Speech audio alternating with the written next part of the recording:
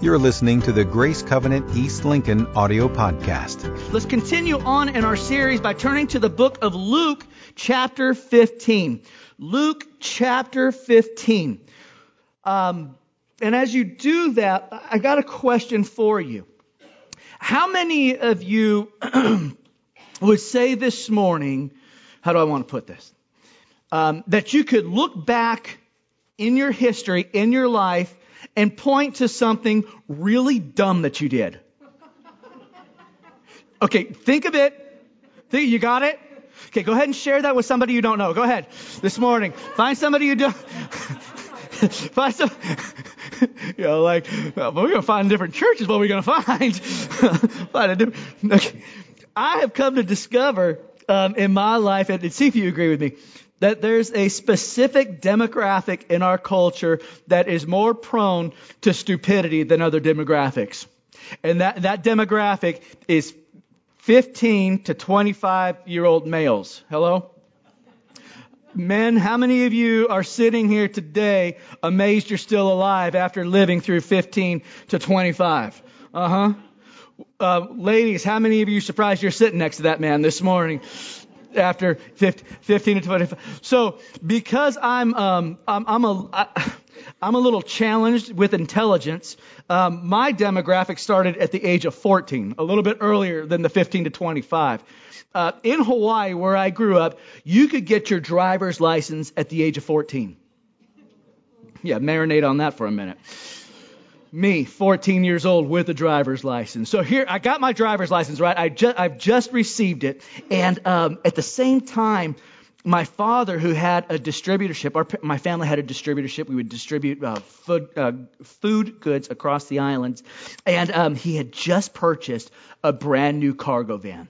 It was a brand new Ford cargo van. I could put 2 pallets inside this bad boy. We thought we were big time, right?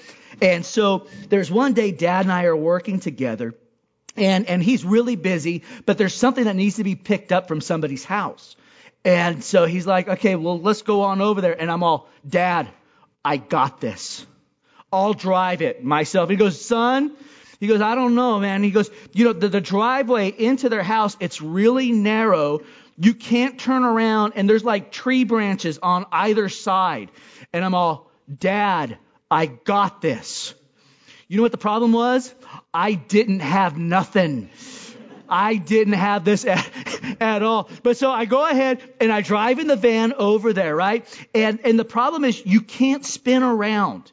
So you can go in forward, but to get out, you have to reverse. So I had no problem going forward. I'm like Dale Earnhardt Jr. I'm so good. I can just drive straight. Problem is Dale doesn't go in reverse. Did you know that? You look at any NASCAR race, it's only one way. So when I tried to go in reverse, it took like 1 foot of driving backwards where I heard the sound that haunts me still today. That screeching sound of wood against paint. As this branch starts to like scratch across my dad's brand new Ford cargo van that he loves and adores more than me. And so if I were smart, what would I have done? No, I'm 14. I gun it. In reverse, and all along the entire side of this van is a 3-inch wide scratch. So I realized as I get to the end of the driveway that really I need to start planning for my funeral because I know I'm a dead man, right? But I don't want to die yet. I'm only 14. So I decide I know exactly what I'll do. I'm going to go to the hardware store. You see where this is going. It's nowhere good. I go to the hardware store and I go get a paint can spray of the closest color that I can find to this van. And I spray a 3-inch line all the way down the side of the cargo van. And I then proceed to think in my great intelligence, I totally could just get this right by my dad. He's never going to notice. I get it there, and my dad looks at me, and I could tell just by the look on his face, he is surprised I've even been able to live for 14 years. But it was about to come to an end. And I remember that, right? And I remember the fear that I had. I remember the shame that I had. I remember the regret that I had. And I wish, honestly, that was the only time I ever felt that way. I wish that was the only time I've ever felt that way. You see, because what I've come to realize is that if we're not careful, we can be stuck spiritually in that demographic for life. Well, what do you mean, Jeremy? I mean that there's times in our lives where we scratch our lives up by making mistakes, by sinning, by falling short of God's greatness for us. Maybe it's an attitude, maybe it's an addiction, maybe it's a behavior, maybe it's a character trait, but it's like we've scratched it up, and instead of coming home to God, you know what we do? Is we try to spray paint over it. We try to cover it up. How do we do that? How do we cover it up? I think there's a few different ways that we do that. I think one way that we do that is that we try to minimize the sin in our life. We try to minimize the scratch. Oh, it's not that bad. Instead of coming home to God with it and showing it to Him in all its ugliness, right? We drive away from Him instead of driving towards Him. And when we do that by minimizing, say it's not that bad. Or you know what we do? We ignore it altogether. I can't see the scratch. I'll just pretend it's not there and no one else will see it. I'll just pretend that the sin doesn't even exist. So we'll minimize it. We'll ignore it. Or worse off, you know what we'll do sometimes is we'll justify it. You know, I would have never had that scratch if that tree branch hadn't been there. I would never have this issue in my life if so-and-so didn't treat me this way. I would never have this sin in my life if this thing wasn't so available to me.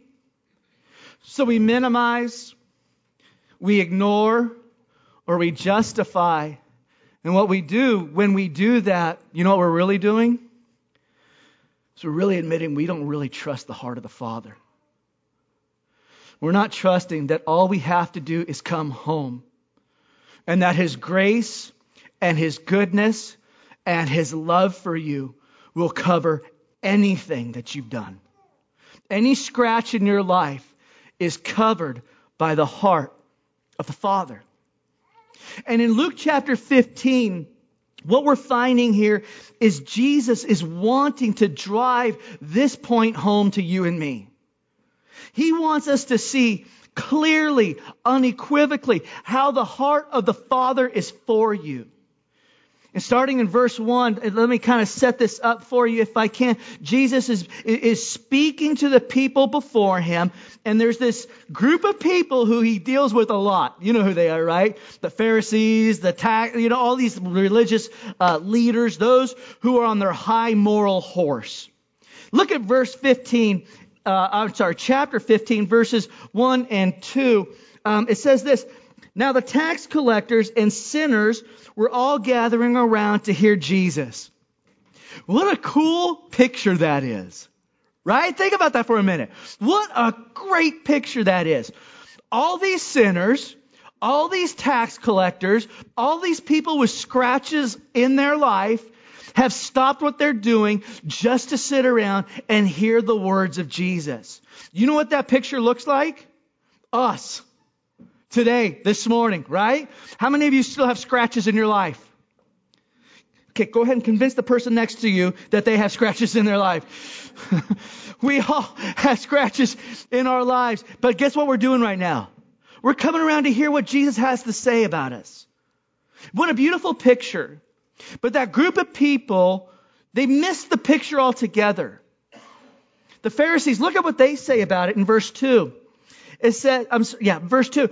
But the Pharisees and the teachers of the law muttered, "This man welcomes sinners and eats with them." Completely, they have missed the heart of the Father. In the late 1800s, the King of Spain, Alfonso the 19th, a story is told about him where people in his court came and talked to him, complaining about the young men who were serving him, saying that they were failing to pray before meals. And so King Alfonso decided he's going to kind of teach them a lesson. He holds a banquet, a small banquet, and in the middle of the banquet, this beggar walks in. And this beggar just begins to eat whatever food that he can find. He doesn't say anything. He just comes in, eats, and then he exits. And the young men were so indignant. They were saying, I can't believe that beggar came in here, never said a word, and walked right out. So King Alfonso stands up. And how many of you know when the king stands up, everything gets real quiet real quick? And he talked to the young men, and he said, you know what? Every single day you eat at the king's banquet. And every single day the sun rises on you. Every single day God fills your lungs with air. And yet you fail to thank Him for your meal. He says, let me tell you something. Let me tell you something. You are more ungrateful than that beggar who came in here. What an incredible story that matches, or an analogy that matches what the Pharisees' hearts were. They had forgotten something, that every single one of us, there's not one in here, not one. Every single one of us are beggars of grace. We are all beggars of grace. And so Jesus sees this heart attitude and He begins to address it. And He begins to address us about the Father's heart. And what He does is He tells 3 stories. And that's pretty significant. 3 stories. Because anytime you read in the Bible where something is repeated 3 times, it's as though the Holy Spirit is saying, you need to pay attention to this. This is important. Think about different portions of Scripture. When Isaiah was transported into the throne room of heaven, and the angels and the seraphim were all saying what to the Lord? Holy, holy, holy. There was something of importance that the Holy Spirit would say to us, that we would be cognizant of the holiness of God. Think about Jesus in His interaction with Peter. Remember when Peter denied Jesus? And then Jesus resurrects. He encounters Peter at the lake, and He asks Peter a question. He says, Peter, do you love me? Then He asked him a second time, didn't He? Do you love me? Then He asks him a third time, do you love me? See, Jesus is trying to get something really important. He's trying to get a point across to Peter that even though you have failed, I'm trying to bring you back into a relationship of love. And so here we are with this situation where people, the Pharisees, are not quite understanding the heart of the Father. So He tells 3 stories. And the first story He tells is about a lamb. That there's 99 sheep and one gets separated. And the good shepherd, you know what the good shepherd does? He leaves the 99 and he goes and chases after the one. Because there is value in the one. And then Jesus tells a second story, and He increases the value. See, a lamb you could replace pretty easily, but then He starts to tell a story about a coin, a precious coin. This lady lost her coin, and she's searching all over the house to try to find it. She finally finds this coin, and there's great rejoicing. That's the second story. And then Jesus takes it to another level. He goes from a sheep to a coin to a son to try to express the love of the Father's heart towards us. Theologians say that this parable is the crown jewel and flower of all parables that Jesus told. It's a story that you know, a story I'm sure you're familiar with. It's called the parable of the prodigal son. Would you, if you have not yet, look at verse 11 for me. I can't believe I left my glasses on the other side, so I'm going to have to read up here. Can't believe 25 years old and I have to start using reading glasses. So stop it. Not that funny. Luke chapter 15 verse 11. It says, Jesus continued, there was a man who had 2 sons. And the younger one said to his father, Father, give me my share of the estate. And so he divided his property between them. Stop right there. Be careful. Be careful. Can I give you a warning? Be careful. Because you know what's going to happen right now? How could someone do something like that? I would never do that. How could a son come up to a father and say, Daddy, give me half. I could care less about a relationship with you. I could care less about you and I. What I want is what you got. I would never be that guy. Be careful. Be careful. Then he says this. Next slide, please. Not long after that, the younger son got together all he had, set off for a distant country, and there squandered his wealth in wild living. Verse 14, after he had spent everything, there was a severe famine in that whole country, and he began to be in need. So he went out and hired himself out to a citizen of that country, who sent him to his fields to feed pigs. He longed to fill his stomach with the pods that the pigs were eating, but no one gave him anything. Now, you got to understand something about the Jewish culture at that time. To be a Jew and to be in the proximity of swine was as bad as it could possibly be. That is the height of being unclean.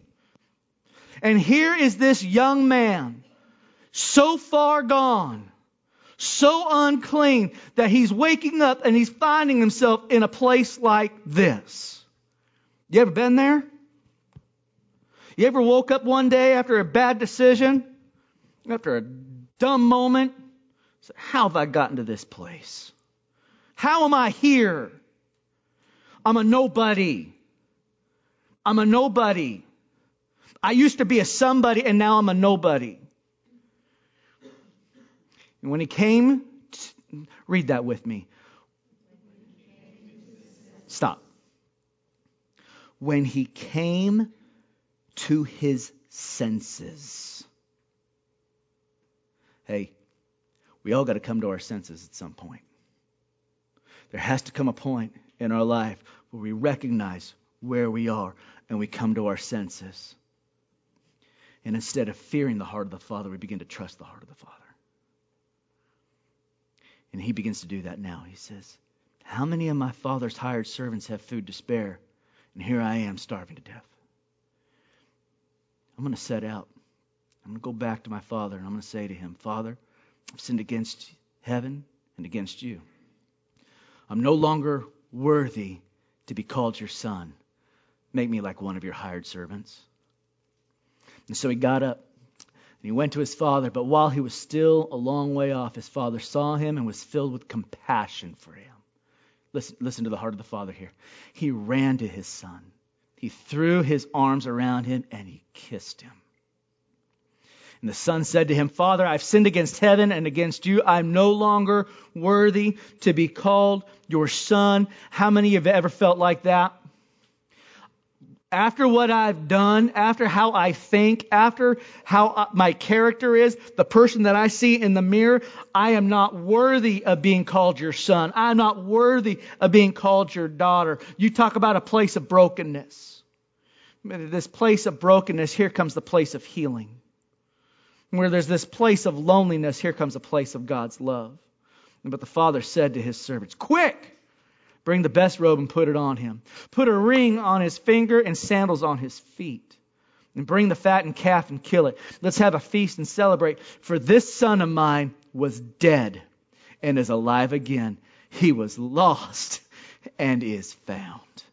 And so they began to celebrate. Oh, that's good.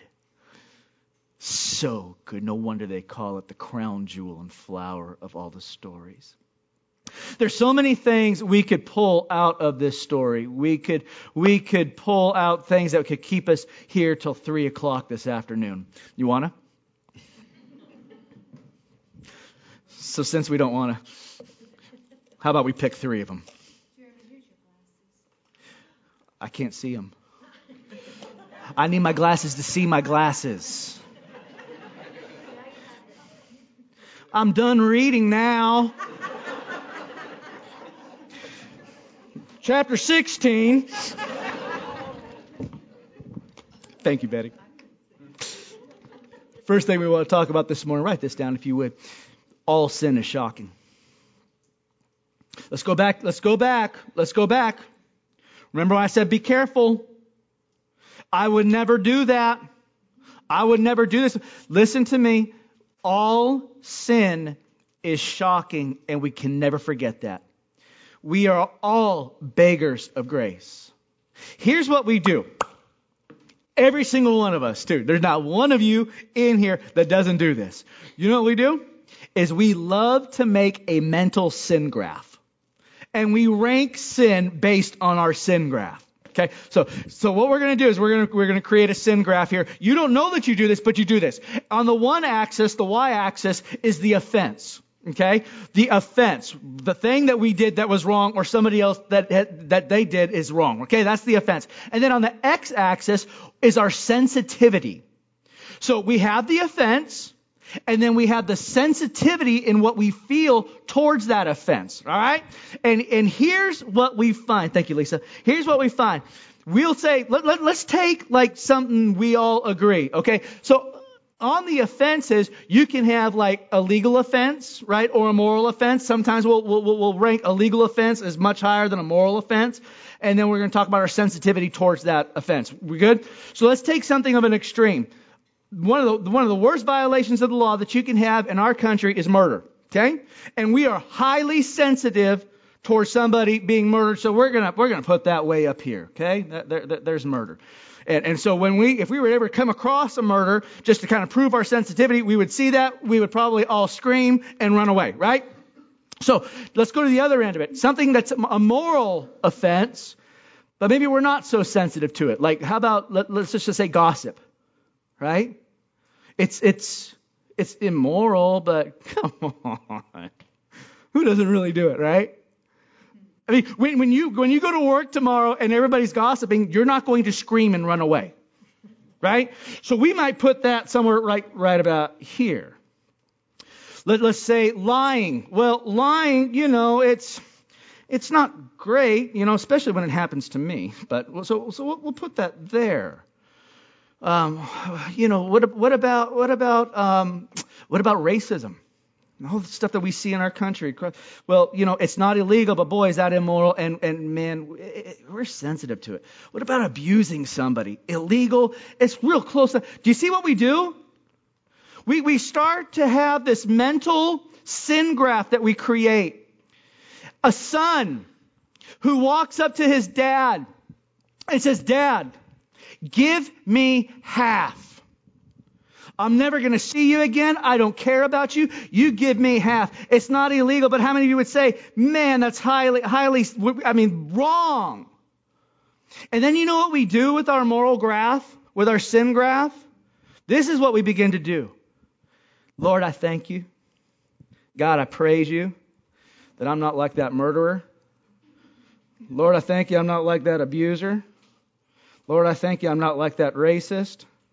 Lord, I thank you that my sin is just kind of right over there. Now, the problem is with that? The problem is what Scripture says in Romans chapter 6. Romans chapter 6 tells us that the wages of sin is death. All of this, on this side of the graph, is worthy of death. Can I ask you something? What does it matter if you're dying because of something over here or something over here? Be careful. The only one that's outside of this graph, and we're not him. My point is this. Every single one of us are utterly dependent upon grace. And God forgive us if we ever get to a place where we think, "Man, I'm good enough as I am." Are you following me? Because we love comparison. Don't we? Comparison feels good. I'm not as bad as that person. Right?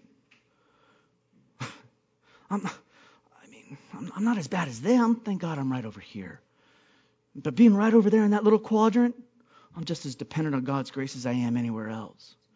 Sin is sin is sin, and all sin is shocking in comparison to the holiness of God. Now here's the second thing. Now write this one down. Is that one step is all it takes. One step towards God is all that it takes. I love how it says in verse 20, "But while he was still a long way off," while he was still, you know what that means? That means he hadn't all the way come to the Father. This is what he did not do. He didn't wake up and say, "Well, I got to get my act together. I'm going to fix myself. I'm gonna earn my Father's love, and then I'm gonna come home. He didn't do that. Right where he was at, right that place, he took one step towards home, and one step is all that it takes in the economy of love with the Father's heart. And I say that so intentionally this morning because we're people who try to fix ourselves and clean ourselves up before we come home to the Father. And that's backwards. He says, come to me just as you are. Come to me just as you are. And this is what's amazing. Write this down with number 3, is that God's love is more scandalous than our sin. God's love is more scandalous than our sin. You got to understand, we don't quite get the picture yet about the story that Jesus is painting. At that time in Middle Eastern customs, this is how it plays out. This is how it works. The son does something wrong against the father, okay? In the Middle Eastern custom, the son would have to come, walk to the father. The father would stand absolutely still, watch his son come to him. The son would come and he would put himself prostrate before his father. He would lay down face first before his father, and he would weep and he would cry and he would wail and he would beg for forgiveness, and the father would either forgive or not forgive. That was the custom of the day. But that is not the heart of the Father. While he was still a long ways off, what'd the Father do? He ran to him. He threw his arms around his son's neck. He kissed his son. He said, my son was lost, but now he is found. And there was a party that night. Scandalous. A father doesn't do that. But the heart of our Heavenly Father does. What does that tell you? What does that speak to you? What does that say to you? It should say everything. And no matter where you are today, no matter where you are, He's seeing you from a distance. And He's saying, don't just come to me. I'm coming to you. I'm coming to you. Because here's something crazy. Gosh, I wish we could all just really get this. Let's try this. Close your eyes. I want you to picture God, if you could, in His power and in His glory and in His might and His majesty. Try as hard as you can just to get an image of what that looks like. Impossible. I know I'm asking you to do the impossible, but I'm asking you to just try. Now understand this. You have His heart. That's crazy. But it's so true. The King of Kings and the Lord of Lords. You have His heart. And some of us in here this morning, have a decision to make. Am I going to come to my senses and trust the heart of the Father? Or I'm going to pretend and continue to pretend that the scratch in my life isn't there. I'm going to minimize it, justify it, or ignore it. Or are you going to come to your senses and realize that the Father is saying, come home. Just come home. Please come home.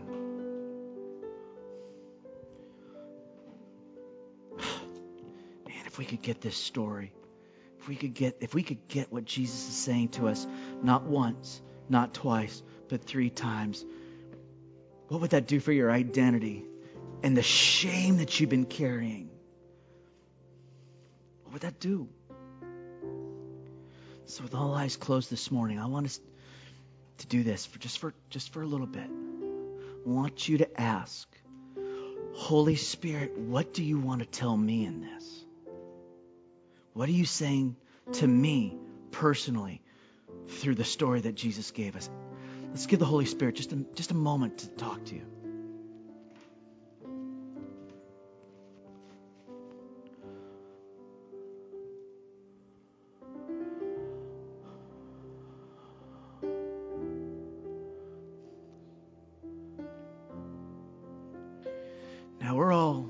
here with different stories, yet sharing the same story. And I don't know everybody's story, but here's where I know people are at. Some people are those that have never come home to God to begin with.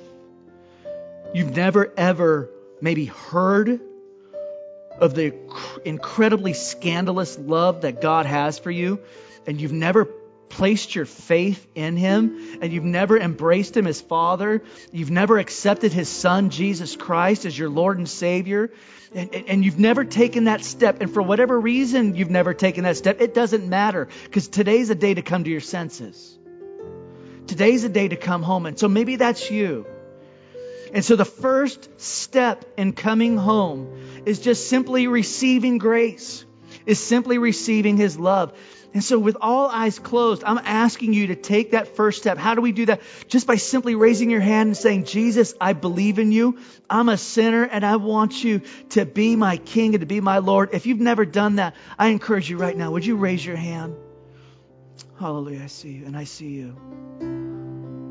Anybody else? Yes, sir. I see you. I see you. Praise you, Jesus. Praise you, Jesus. Let's pray this all together. God, we know that we're sinners. Lord, we know we've messed up in our life.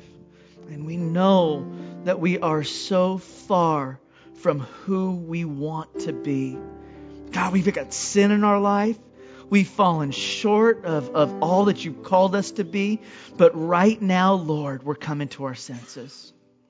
Right now, we're declaring this together, that you are King, that you are God, and that you are good, and that you sent your Son to die for us. And Lord, we receive that by faith. We believe today that your Son died for us, and more importantly, that He rose again. He defeated death and He defeated sin. And so we're putting our trust in Him. And because of our trust in Him, Lord, we're believing today what your word says, that you accept us as new creations, that we have come home to you and that we are yours, that our past is forgiven and our future is secure. God, I pray for all of us in here, especially my friends that gave their life to you this morning, God, that today we would declare that this day forward, we are going to live for you. We're dying to who we used to be. We're not always going to get it right. We know that, but your grace is sufficient and we're moving forward with you. And we thank you for that, God. Thank you for your forgiveness. Lord, thank you that even right now, there's a celebration occurring in heaven right now because your children have come home to you. Lord, I pray for my friends as well. Those who have been dealing with stuff in their life and they see themselves as nobodies, yet you see them as nobility. God, I pray that they would see in the deepest place of their heart your profound love and grace over them. God, I pray that they would even begin to taste your goodness right now. That anything that they've been carrying of shame, of self-loathing even. Holy Spirit, right now we pray you begin to move in their lives right now. Just begin to move. Touch them. Break them, Lord, of that bondage. Lord, I pray that you would speak life and hope and healing and vision and future and victory into their lives. And all God's people said, Amen. For more information on Grace Covenant Church, our service times, ministry opportunities, directions, and more, visit us at gracecovenant.org.